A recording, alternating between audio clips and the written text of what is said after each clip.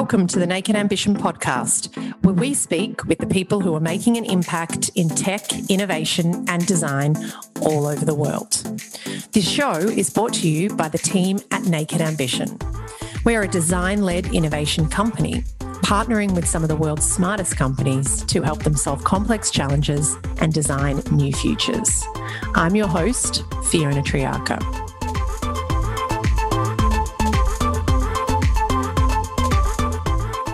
So welcome everyone to today's episode of the Naked Ambition podcast, where we speak with the people who are making an impact in tech, design, innovation and leadership all over the world.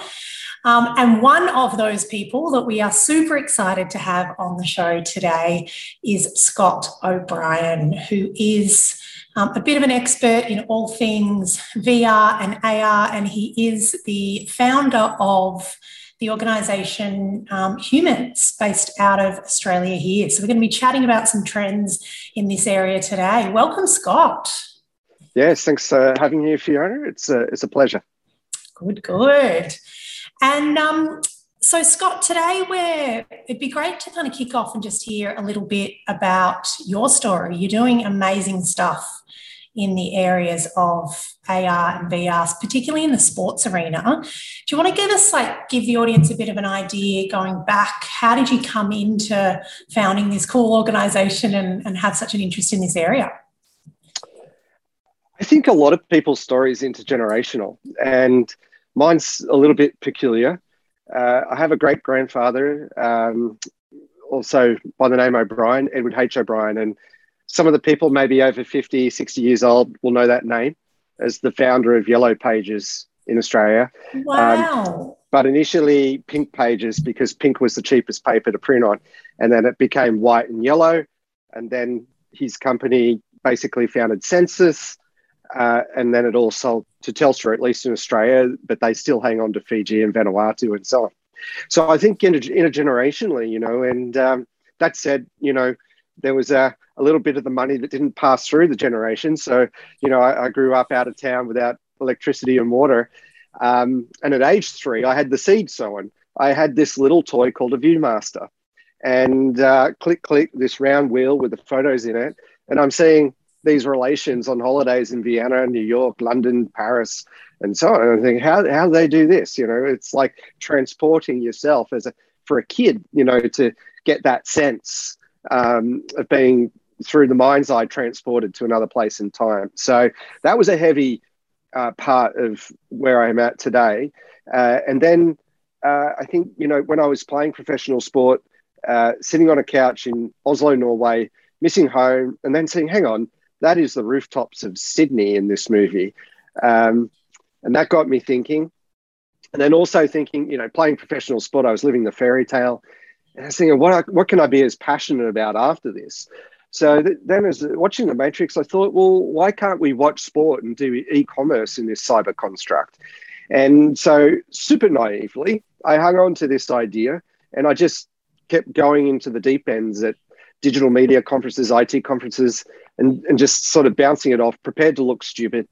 And eventually in 2006, Wolf Blass combined with the Ashes cricket test and did it like a virtual cricket stadium where you could do voice to text, and this was sort of pre-people doing big Facebook campaigns and everything.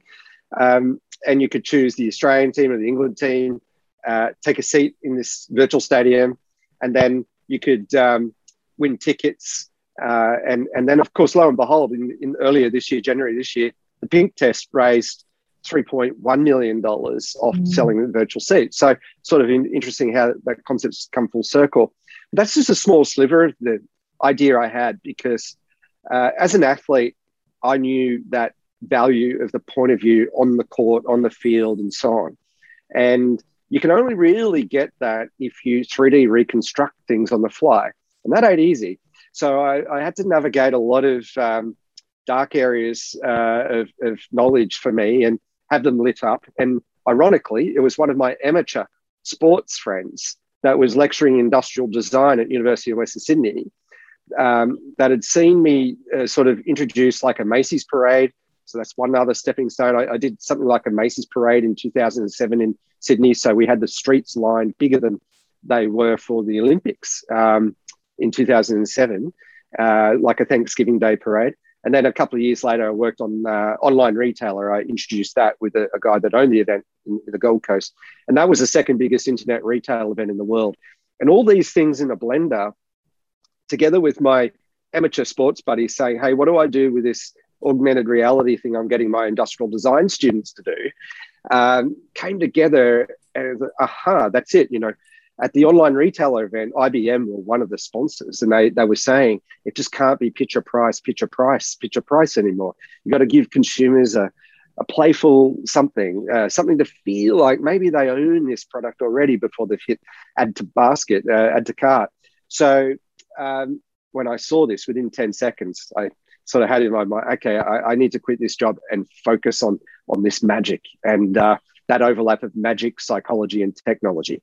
And, lo and behold, 6 months after we made that monumental decision in a pub just nearby Sydenham train station, we'd worked with 6 of some of the world's biggest companies, so McDonald's, HSBC, Schneider Electric, and so on.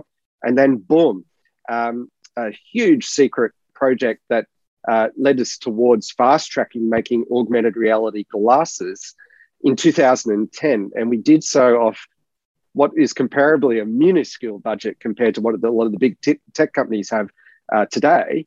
But it's funny because naively, we wrote a business plan saying we'll bootstrap out of Creative Services, this hardware company making glasses. And the glasses that we made in 42 days and nights, from traveling the world and bringing some of the world's best talent together, was more sophisticated than a couple of the glasses that have launched this week from some well-known names. So we're pretty proud of it. But one thing is, of course, to get these things out into the market, not just to do secret projects. So, here in Australia, things are changing. We're starting to connect to the world a bit more effectively. And, as the saying goes, what an exciting time to be alive. Wow, what an intro. Oh my God, how do we even begin on that? I want to come back to your opinion on the Wayfarers because that's so interesting. So that's like something that you were playing with in 2010. Now we're 2022 and they've just launched this week. But I mean, talk us through, tell us about that professional sports career and then that leap into seeing the opportunity, to be doing this, to really be like allowing people to feel like they are part of that experience. What did that look like and what were some of the kind of early developments there? Getting into that sport came from maybe several years of frustration. Late teens, I was very injured and I missed the normalised political pathway that you have to get into an Institute of Sport squad, which then invariably, leads to a national team because that helps the National Association secure more funding from government. So because I was injured in those years, I had to find a wild card way to go about this. So my initial sport was field hockey. I played every sport from the country, So luckily also from the country, I was gifted from my forward-thinking parents who were super laggards, but they bought a Commodore 64. So I wasn't just outside playing sport, but I was actually coding on cassette tape. I can't believe it as I look back today. But in sort of coming to the point of late teens, early 20s, looking to focus on field hockey, get into the Sydney Olympic squad and so on, I was sort of always going to be on the periphery. And I thought I have to find something that gives me that edge. How can I bring something innovative to the sport? And sort of on a trip to Sydney, just happened to walk by a sports festival, Darling Harbour, and here were these Finnish and Swedish people playing this crazy sport called Innebandy or Salibandi in their land, but in English it's called floorball, floor and ball. And it's like ice hockey. And I thought, this looks pretty good. I'll give it a go. I was in jeans and like a black shirt and whatever, but I couldn't help myself. I just love at first sight. And it had the sort of hip and shoulder contact like AFL. It had strategy like basketball, and some of the skills and elements of ice hockey without the maliciousness. And it just was perfect. And I was just in love with it straight away. And, within 12 months, I thought, wow, we could go to the World Champs. I'll start a national team. So we got sponsorship from Qantas and PlayStation and all these people. And this is for floorball, like something that's not even in Australia. Yeah. Yeah. And we went on a tour through Finland, then the World Champs in Czech Republic, and the people following us. We had such an incredible following from Finland. People just on the spot decided, I'm going to be part of the Australian cheer squad. And they traveled with us on almost zero notice. We're, in a way, the Jamaican bobsled team. So we got to the Czech Republic, and the crowds and the atmosphere were just off the hook. And it's like, how has Packer and Murdoch not heard about these sports yet? And perfect for TV, perfect for schools and social competitions and so on. And beautiful TV product. And so, that was 98. And so then on, I said, this is it. I'm moving permanently away from the field hockey. I'm taking on this sport. And so out of the rejection, in a way, of the pathways of field hockey, I found floorball and, no regrets at all. And I lived the fairy tale in Scandinavia for 5 years, in fact, sort of back and forward. And with that, I did about 10,000 hours coaching in schools, universities, prisons, juvenile justice centres. And it was incredibly fulfilling. And regrettably, I had to come to a point where I was up against $30 million AFL budget. And I was doing handsomely, off my own bat, 150, 200K a year, coaching this sport in all these different places. But I thought, if this is the scale, I need to at least bring back $1 million to the sport. So I have to take a year off to do that. What kind of job can I do that gets $1 million? And I haven't completed a degree. So I found a fellow who had the rights to like a Thanksgiving Day parade in Sydney, and they failed to sell $1 for 3 years.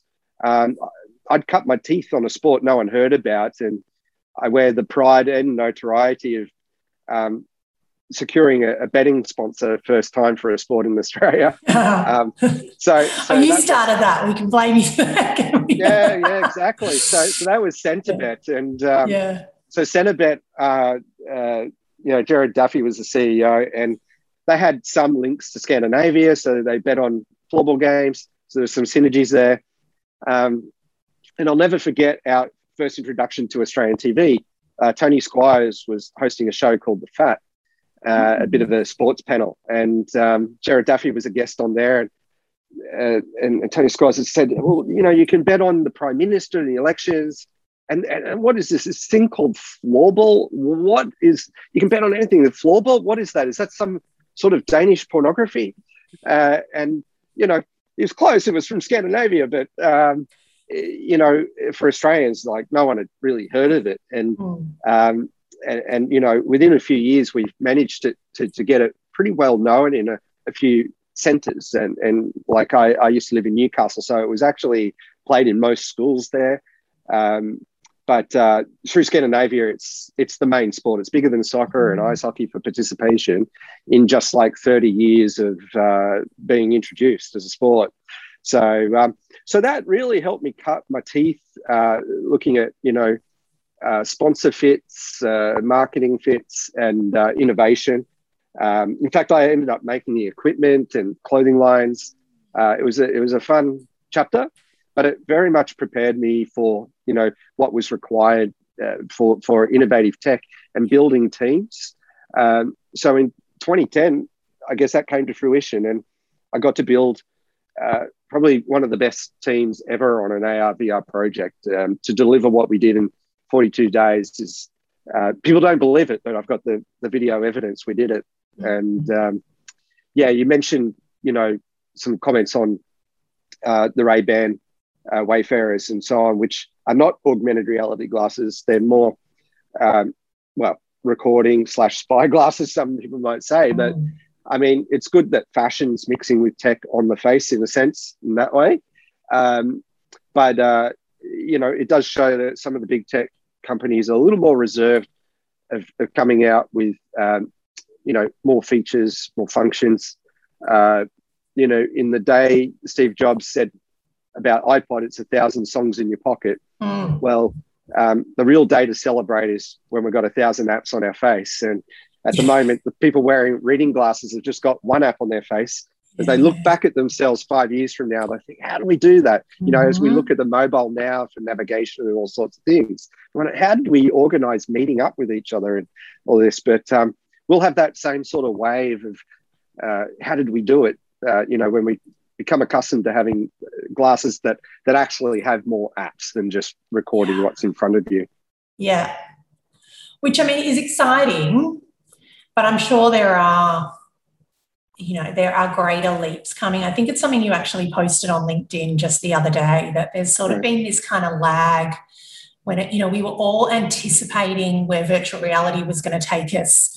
You know, even 20 years ago, it felt like it was just around the corner, and then it's kind of been limping. And I remember when Oculus Rift was released and we thought, okay, everyone's going to be getting them for Christmas. And it's sort of like, it's like there and then it's not, and it's there and it's not. Like you said, it's a really exciting time to be alive. What are you excited about? Like, what do you think is really coming? Are we on the edge of something now, of this kind of mass adoption, I suppose, of these kinds of technologies on the daily? Yeah. You know, one of the choking points to deliver high-end experience has been bandwidth, and 4G, whilst it's good, is not quite good enough for really high demands, such as streaming photoreal holographic telepresence. So I sort of joke now we're on 2D Zoom. Some people refer to Brady Bunch. I refer often to a prison window conjugal visit. We're sort of trapped behind this glass, and with augmented and virtual reality, photoreal 3D live streaming, we can be in the same scene. We could be around a campfire, we could be sitting on a beach having this podcast, and so on. So it's just exponential multiples of gains in human to human communication versus the 2D trap that we're in at the moment. So, Jerry Seinfeld used to sort of joke about relationships and what breaks them. It's not, and he used to relate it to the vending machine. And it's not the first time you try to push the vending machine over to get the little lolly that's just hanging there. It takes a few goes. And so VR, and AR for that matter, and any art, any reality, I like to say reality agnostic rather than the acronyms. So across all the realities, it takes 2 or 3 goes. And I think we're just about there now. We've got buses driving past us in the city with Telstra saying we've got 75% coverage. We've got Optus claiming they've got better coverage and better speeds. We've got Starlink serving southern New South Wales and northern Victoria now with exceptional speeds, which fits into, one of the things I'm most excited about, and that is the importance of augmented and virtual reality, as important, if not more, than road, rail and airports. And thereby the next step is, well, if we've got this face-to-face communication that we can do in a very authentic way that acknowledges the conduits of trust, loyalty, persuasion, bonding, then why do we need to live in the city? We can live somewhere where it's more human, less concrete under our feet, more sand, more grass under our feet, more time in nature, more time with our children, or our parents, or neighbours, and immediate community, rather than drive time FM keeping us on the highway for an hour or two. Well, hats off, there are some funny people on drive time morning and afternoon shows. Good luck to them, and I appreciate their humour forever and a day. But what's even better, is more time as a human, less time behind a wheel on bitumen. Yeah. This is so exciting as well. And I love you talking about that, the humanity and the connection and the trust. And they're all things actually it'd be good to dig into in more depth as well.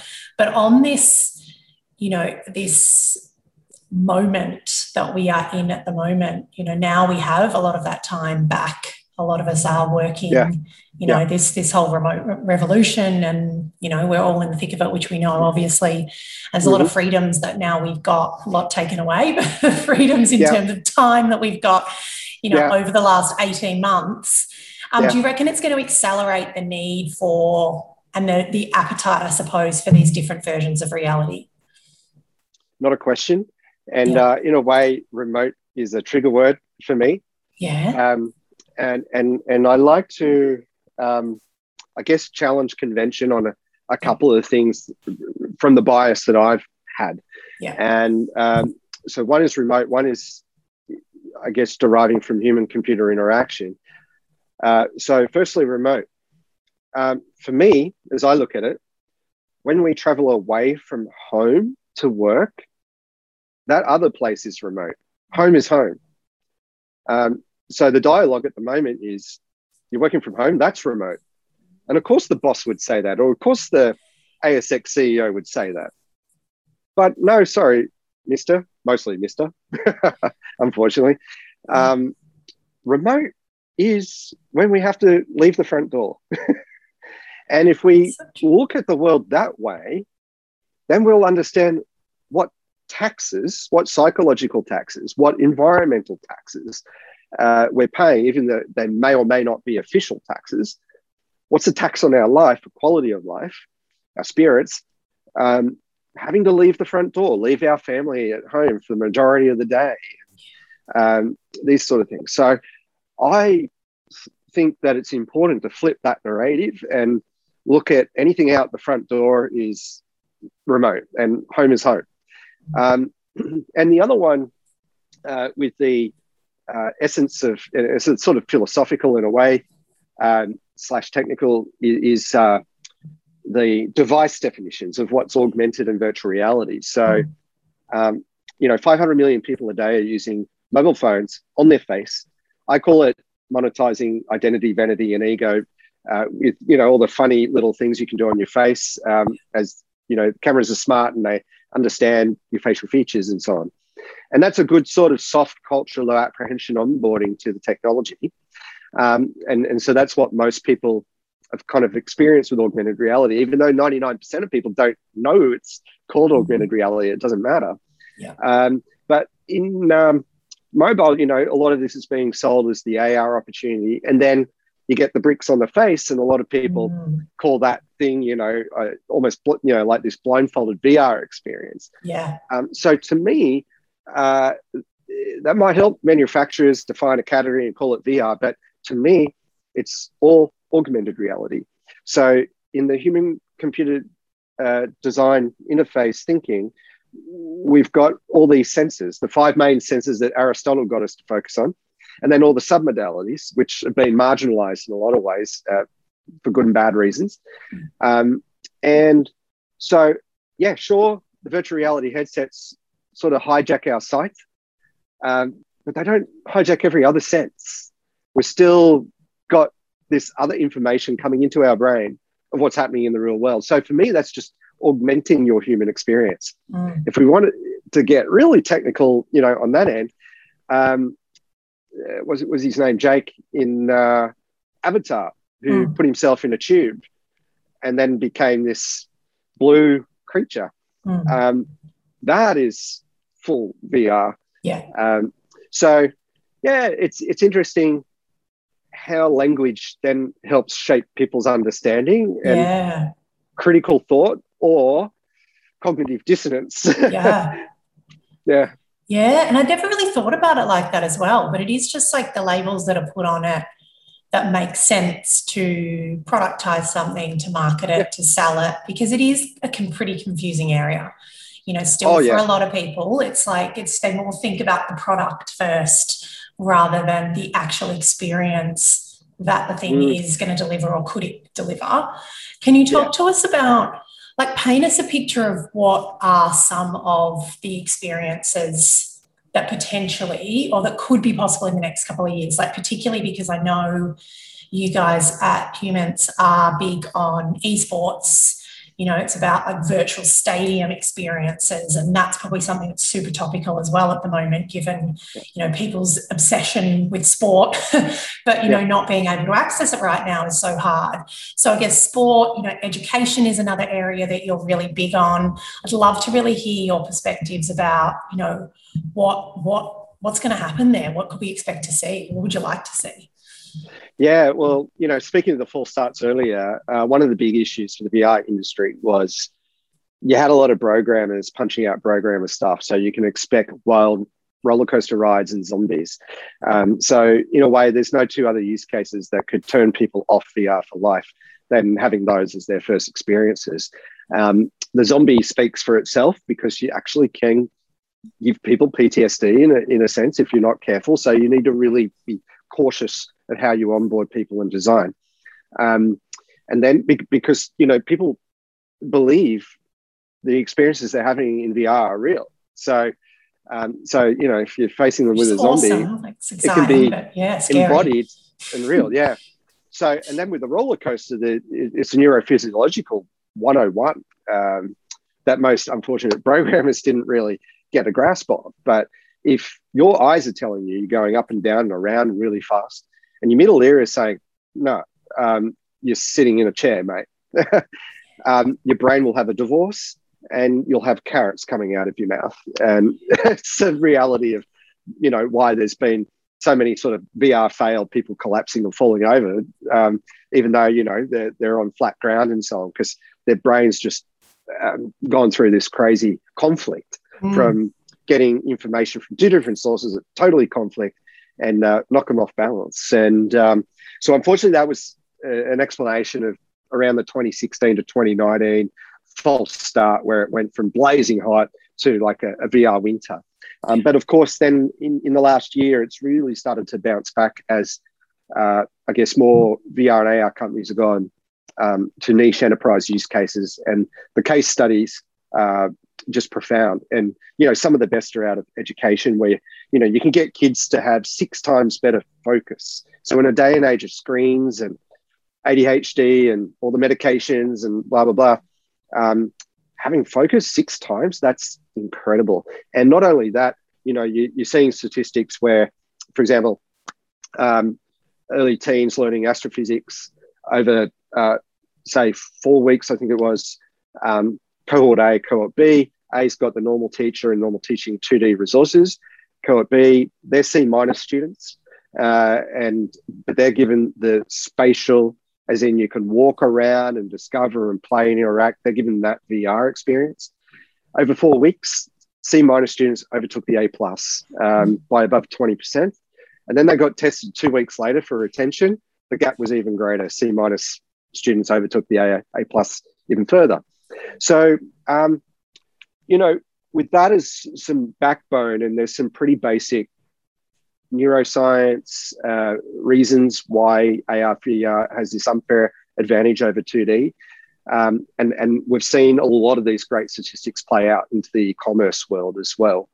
And so then I have a bias for sport in that it was my past profession. But with that, as we know, as has been the strategy for different media leaders in the past, sport is a great way to tap into other people's networks, other people's structures, and it's a soft culture, lower apprehension way to learn a new behavior to get past some of the technical frictions. And of course, if you follow a favorite team, they're playing once or twice a week. So there's some regularity in it, and it's highly social.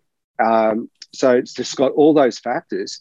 And so I guess primarily what I'm interested in, as indicated by our company name, which took me about 1,000 goes to come up with, it's a mash of immensely human, because I think, many people through pressures of paying a mortgage or whatever other reasons have sort of forgotten what it means to be human, and then have also looked at technology as reducing humanity. But it can have a role in helping us refine it and embellish it, I think, and have more time face to face, as I was describing. If we have better tools to work from home, to avoid that remote out the front door, then it can actually give us more face-to-face time. In effect, like a task that might take an hour, well, AR/VR can take 10 minutes. A training course in TAFE that takes 3 years, that could take 3 months. To design a helicopter could take 5 years. In AR/VR, it's proven it can take actually 5 months for an equivalent or better result. So there are just so many wins to be had. And so with sport, human endeavor, it writes its own script. It's social. It's a honeypot for brands. It's a beautiful conduit to e-commerce. It has telehealth sort of adjacency, beautiful education adjacency. And the other thing is, Steve Jobs was famous for taking his walking meetings. So, there's some studies, if you sit for 20 minutes or more, your brain starts to dull a bit, which is why we might change positions in our seat, or like you are. And, I'm standing at the moment. Yeah. I try to do most of my day standing, and the brain lights up differently, more open to learning, more, perhaps more social in a sense as well, just as we're moving around. And head-up displays will enable more of this. And of course, I find it interesting that, as I grew up, we saw TV ads of Norm in Life Be In It, sitting down, throwing his belly, and watching sport, merely watching sport, and on the telly, which we used to call the idiot box. And then, of course, as more and more mobiles got into our hands and we crossed the streets without looking up at cars going by, we would call, look at these zombies. So idiot box and zombies have been associated with these two huge evolutions of technology. And so when we have glasses on our face, well, my opinion is at least our heads will be up. And from our designs that we did 10 years ago and from more recent ones, the design bias will be to have the clear views of, your time and space in a way that's safe, and in moments that you consciously declare, you're not having cars going by and things like that. That's when you can have more of the graphic overtake your view. So I think we're heading into an immensely human future, which can then get us more time with sand under our feet, grass under our feet. And with that, sort of more compassion, more empathy, better population distribution. So at the moment, we've got things like Greater Sydney Commission, where they're talking about 3 cities in one big city. Well, it's still a mega city and I believe with mega problems, and it's hard to avoid. And so I think a few years ago, Melbourne, for a stretch of 10 years or whatever, won the world's most livable city. And it was ironic that its own institution, RMIT, did a study that the most livable city can't be more than a population of 1 million people. So what I would love to see in Australia, as we anticipate going from 25 million to 50 million in the next decades, is that we create brand new cities from scratch. And this time we do it, without screwing up 99% of things. You might get your wish, actually, with a lot of the studies that are going on about new neighbourhoods and the new meaning of community and stuff. I think there's some exciting stuff happening there. Yeah. A lot of this work that you're doing, particularly in the area of, coming back to the stadiums and the sports, like what would an experience like that be? And also I have to ask, what is the metaverse? Yeah. Absolutely. Can you tell us? Well, I'll start with that. I should say I'd start with explaining no one can really say what the metaverse is. It's something that will evolve, and then maybe it's as definable and dissectable as consciousness, to be honest. The perhaps strict technical definition of it for many people is that it's a totally interoperable VR, AR, whatever landscape. Where not necessarily one company owns or winner takes all, as some people fear in the dystopian Hollywood scripts. And of course, a lot of books, and like Ready Player One and so on, a lot of the books were written at a time sci-fi writers were paid to be dystopian, because that's what Hollywood studio owners thought was returning the biggest buck. But it's interesting, about 3 to 5 years ago, these sci-fi writers got together after already having made a good living. And at a convention, they said, well, screw this dystopian thing. We got enough money now. Let's start writing utopian future technology stories. So, you know, in a way, Star Trek was that. And I can't say I'm a Trekkie. I mean, I read a few good quotes, and I love some of the meaning behind it, and the social good, progressive thoughts and scripting woven in that has parallels to the real world. But one day, in a few years I was living in the States, 2013 to 2016, I actually thought, I'm in Vegas and there's a Star Trek convention on, I'm going to go. And it was amazing. There were some of the most beautiful people and so clever people I've ever met. So yeah, the metaverse, I think it's quite intangible in a way, and it's evolving. But of course, there's more than $5 trillion a company now trying to be the one, or at least a significant part of it. Is it like living your life in virtual reality? Is that what we're talking about here? Or what's like the actual kind of definition?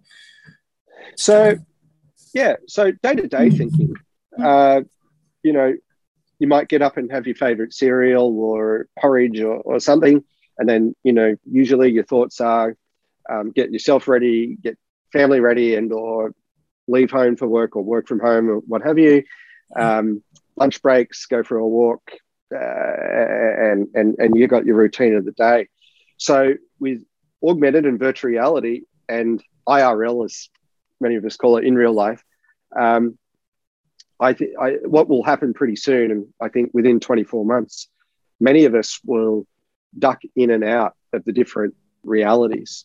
And so in a way, the winner of this, or one of the defining characteristics of winners heading towards a metaverse, will be those that have eyewear that do both AR and VR and pass through total reality as well.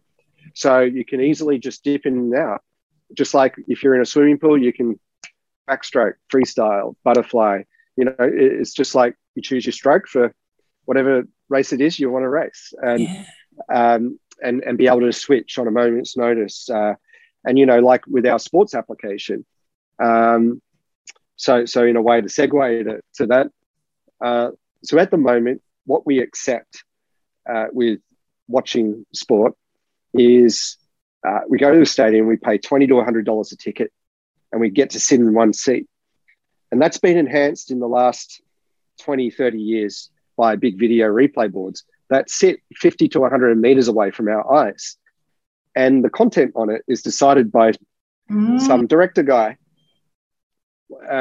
who thinks he can cover what most people want to watch. But I question if he or she or whoever gets that right. Because oftentimes you ask 50,000 people a question and you can get 50,000 different answers. So then the other alternative to watch sport, of course, is on TV. And we've gone from like one black and white camera to one color camera to 20 to 30 cameras in HD and some in 4K now. Still, you're sort of getting a producer or a director to cut every 3 to 8 seconds to compensate for you not being there in the 3D reality. And still, they're directing it. You're not choosing those cuts and zooms and so on. So the alternative that we provide is that with an AR VR tool, whether it's a mobile or eyewear, you have the power to not just watch from any seat in the house, the best seat, the worst seat, whatever seat in the house. So it's almost as though you've bought all 50,000 seats. But better than that, much better than that, is that you're going to be able to, or you already can with our demo app, which is, you know, not publicly available now, but within the year it will be. You're able to walk across that boundary line, the white line. So you could be on the court watching the next Australian Open tennis final on the court as the serve comes over your shoulder, as though you're a doubles player, but you're not. You're there like Patrick Swayze and you go. The ball girl, love it. And or, you could be on the middle of the pitch at the next cricket match, and in the football, watch, the Socceroos and the Matildas score from the penalty spot as they qualify for World Cups and so on. So it's, access absolutely all areas. And it's funny, when we even talk to some of the world's top broadcasters, they think, so you're going to be able to watch right on the sideline, like Jack Nicholson watching the Lakers and so on. So actually, you need to take your thinking a bit more than that. So, going back to the inspiration of the Matrix, what, if anything, is possible type of thinking. This is so cool. So you've got an app now in development. Are you guys looking at hardware as well, or have you got an opinion on, because you've talked a little bit about, the glasses that we're going to need to wear. Like, is that still where we are in terms of how we're going to need to engage, or how is some of that evolving in terms of, what we're actually going to need? Yeah. So, for mine, the path of Apple or Facebook or anyone releasing the kind of eyewear that I think should be in market has been a bit too slow. HTC's, done a good job. And of course, there's other things there like Quest, and recently TikTok bought Pico. So, it's good to have three big ones in the race, but there'll be more for sure. But yeah, they're not quite there with a device that is accessible, is scalable, and can as effectively go across realities. I think there is something coming though. I'm sort of, I guess keeping my eye on some IP that's coming together in different directions. Yeah. And so I feel in the next 1 to 2 years, we will see that, and it will be like, this has been sort of proposed before, it's come and gone, but it's like the Jerry Seinfeld joke with the vending machine. It just takes a few wobbles and then eventually, boom, it'll just happen overnight. And and I think, it's important to identify where is it best bundled. I mean, at one stage, I was being asked back in 2011, the year after when my old company first made these glasses, how could we bundle AR glasses in with buying a brand new car? And then the car owner could, instead of doing their 2-hour onboarding for this sophisticated sports car, they could just put on the glasses and get all the instructions without having to book in. And then if something happens under the hood, or they just want to be proud about it, they can put on the glasses and it would identify everything under the hood. So I thought that might be one of the ways, but also I got to see how a holographic fishbowl of a sports stadium could be shared by 40, 50, whatever, thousands of people at the same time socially.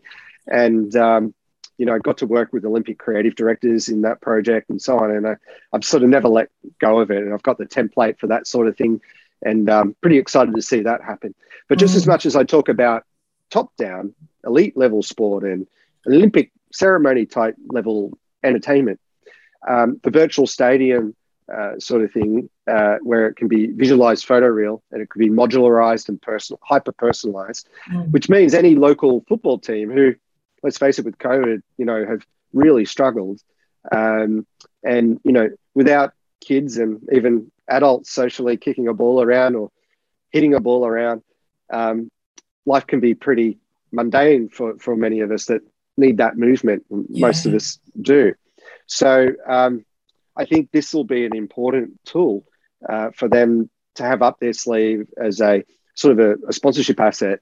And with that, be able to, I guess, overcome that problem that's occurred over the last 5 to 10 years where a lot of local sports groups have lost funding from national franchise type companies because things have, sort of gone back up to head office, and and then the local clubs have sort of missed out on some of those funding opportunities. So, and then of course, you know, in the state of New South Wales, we've had massive stadium budgets, 800 mil of stadium upgrade budgets, which at first were going to go to the city stadiums, and country felt left out. So there's ways and means we'll be able to introduce like centimetre accurate tracking on local fields and courts, which basically will help turn them into AR, VR arcades in the open air and sort of esportsify even local sports. Wow. Love that merging of these real life spaces or even underutilized spaces. Yeah, in Absolutely. rural towns that then can be utilised in a completely different way. That's like really thinking about it from a completely different perspective. I mean, this question also might be linked to some of that, thinking about, and I know this is another area that you're interested in, and I see you talk about a little bit, is telepresence, holographic telepresence. And it's another one that's probably related to 5G.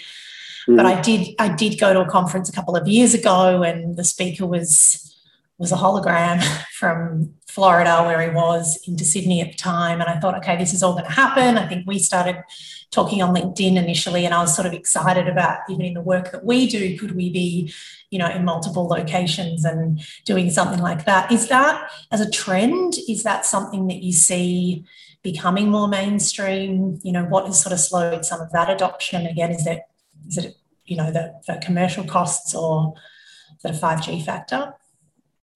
Yeah, so first of all, like with some other jargon in this space, it's sort of been bastardized, to be honest. And the word hologram actually technically means a remote intersection of a particle of light. There are some larger companies guilty of using this term sort of incorrectly, because maybe the PR department decides it's just easier to talk to people. We can't make up a new word, or if we do, you know, we have to invest heavy in it and blah, blah, blah. So hence, you know, even the AR, VR has become XR and MR and all these other Rs, and people in the industry are, what the hell, just, you know, accept that it's called AR and VR, and we'll keep investing in educating people this. And so what it has actually also gone to a court case, because the people who can do that remote intersectional particle of light, which may become a thing in 20, 30, 40, 50 years, say, we do that, and you're, you know, cramping our style. So what's come out of that is that the nuance, it might sound ridiculous, but the nuance of calling it holographic, so hologram-like, is acceptable. And so, you know, I suspect what you may have seen is a 2D video projection into a clear sort of perspex and or, you know, vinyl. And this comes from around about the year 1453, where an Italian theatre projectionist was able to create these ghostly images on stage by it's like the illusionist stuff, is it? Yeah, that movie. Hence the term smoke and mirrors. That's where it comes from. And so when people are playing a trick on you, they're all smoke and mirrors. That's where it comes from. 1453, and it's around the same year as the Gutenberg press came about. And that's an incredible, both of them are incredible stories of innovation. So, I think that with that technology, it's had a role to play. Are you still getting my volume, by the way? Yeah, I'm getting your volume. Yeah, it just went a little bit patchy there, but that's all right.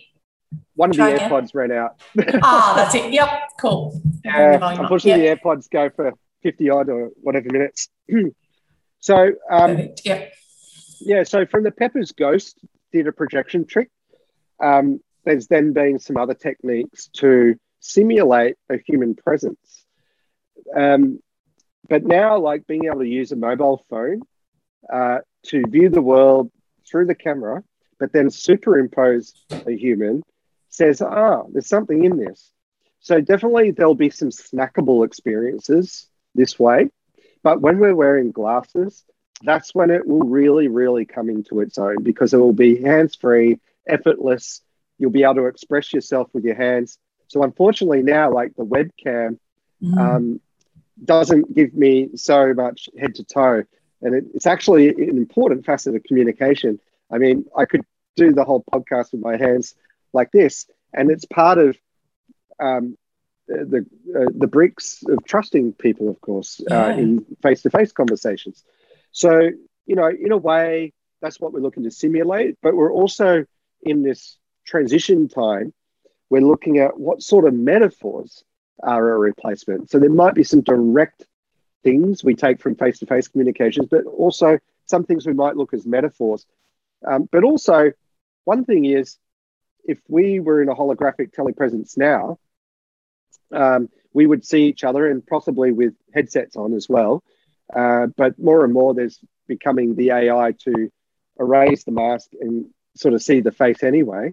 But one thing is for us to talk with thin air between us. But what if we were wearing the devices where we could see each other, look each other in the eye, see our hand gestures and everything, but also in between us, just like in Iron Man and Avatar and so on. And we could have the topology or some sort of graphic of the subject or the object we're talking about. And we could slice and dice it different ways. We could annotate it, play with it. And it would risk mitigate the conversation or the decision making. It would make it more fun. It's more embodied. We're more likely to recall the meeting and be more productive. And in enterprise, you know, it's oftentimes you're finding 90% reduction in errors and, you know, such an increase in safety and so on as well. So besides the fun, there are also, you know, great returns for enterprise in having these conversation dynamics change. With, you know, I mean, it's often quoted, but it's like 70% of people or something are visual learners.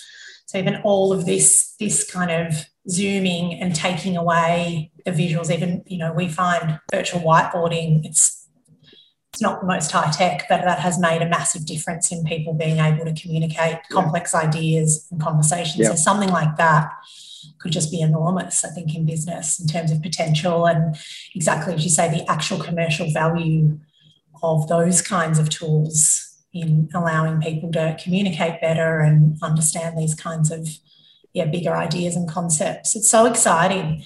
So much in here. I want to ask you a question that, and I think you're going to have a good one for this, but something we do love asking people is, what is something that you believe or know is true that almost no one agrees with you on? Yeah, that's interesting. Well, one thing might be my bandwagon around the remote work definition, but also the relationship of populations to space. I find very few people are thinking that way just because there's so much sunk cost into the built cities. And, you know, there are so many sort of bias to just extend the land out, extend out, or build up, knock down and rebuild. Whereas I think, why don't we look at, you know, Dubai, Tel Aviv, Vegas, all these great cities that have been built in the middle of the desert. We got plenty of it out there. And we got some very clever people. In fact, a lot of the Australians went to build the water infrastructure in Dubai and Saudi Arabia. So, you know, we got capability on land here now. And also, that said, acknowledgement to First Nations. There is so much design and science, in a sense, that I think we can learn from. And, you know, as a ritual at the start of every day, I think, you know, it'd be great for every business to have some initiation of the day to learn something from First Nations. And, and sort of take it as a ritualized way to start the day. But then over time, look at ways where we start valuing their input more and more, and they become not just more commonly managers, but also leaders. So, I guess I'm not alone in that kind of thought, but I like to verbalize it, as much or more than anyone else I know. Yeah. But it's also, I'm also, many ways, not my own ideas. I like to surround myself with people like yourself who are just great to bounce off with and, cook and stir the ideas as a village. Yeah, absolutely. This is I want to just get onto one thing just with the time that we've got left as well, because we have kind of talked a bit about what you're doing. I mean, you've touched on a few really exciting projects that you're doing at Huments, but if some people are listening to this alive now or in the recording, how can they reach out to you, find out more about what you're working on? Who are the kinds of companies that you're keen to partner with as well, for anyone who's working in enterprise and is actually really excited about bringing maybe more of this to their offering? Absolutely. So my website is there, scott@huments.com. And I think that, we're open to a variety of companies. Of course, our first focus is in around sport, and giving people that crazy aha moment. It's sort of like, when we first showed people seeing themselves holographically, it's like they're seeing themselves in a mirror for the first time in their lives after 30, 40, 50 years. It's that, like, I was deaf, 98% deaf from age like 7 to 11. And when I started to hear again, my goodness, the schoolyard was loud and so on. And you see some of those videos on YouTube where people hear for the first time. It's that profound. And so when people are seeing themselves standing outside their body, looking back at themselves, it is profound. And in fact, one of our investors, we filmed him to do a soft launch with TEDx in 2016 in the Sydney Opera House. And he not only had that profound, it's almost like an overview effect when you're an astronaut and you look back at Earth and you see the curve. It's that and more. But he also thought, hang on, I'm leaning a bit to one side. And through this, he's had a lifetime problem with his back fixed, with work between his chiro and podiatrist, from observing, looking outside his body and looking back at himself. Wow. So, there's all sorts of profound realizations when stepping outside yourself, looking back. And I think, we've also seen through social media, there's a lot of negative narrative and dynamics with self and identity and body image. So I think this could actually be very good for people to appreciate themselves in all shapes and sizes. Yeah. And so with that, we are looking to, besides the sports work, we are looking to connect with a dozen or so Australian companies with budgets, probably in the 30 to 100K range, who would be having distributed teams, who would be interested to connect these teams in this profound way, and be some of the first to sort of trial this photoreal holographic scenario. Cool. All right. That's a big call out. I think that's awesome. Okay. Well, I hope there's 12 companies out there that are pretty excited and want to put themselves forward. That sounds like an absolute bargain, I think, to do something cool like this. Scott, thank you so much for your time today. This has been so much fun. We didn't even get a chance to chat about alter ego, actually. We'll have to have you on to talk about some more things. You've seen that TV show in the US. Which looks hilarious. What do you think of that? Sorry, just quickly. Wrapping up. Yeah, look, it's a great concept. And in 2011, my old company, we did the world's first mobile to TV relationship. Yeah. So the mobile now is part of the body, right? So we had a Kia car drive out of your TV. You could pick its color, you could change it. The local dealership would then know what's your color, what the model that you wanted, and book test drives and so on. So I find it amazing that even still 10 years later, that there are not more of these more enlightening, rewarding experiences between the mobile and TV, even though, of course, a lot of people have cut cords or not even had a cord in some cases. But, yeah, the alter ego with that identity issue, I think is quite good for some people. And then I think for others, we also want to see the person as they are. And I think through people exposing themselves and performing in the alter ego, they'll get all the encouragement, and then they'll realize, actually, my real self is great. Yeah. And let's present this. Yeah. Yeah. Cool. Google alter ego if you're out there and you haven't checked that out yet. There's some cool videos. I think it's just released in the US. Scott, amazing. Thank you so much. And I think this is the beginning of lots of conversations. This is so much fun, and I feel like we just scratched the surface. So, we'll talk again soon. Thanks for everyone who's tuned in today.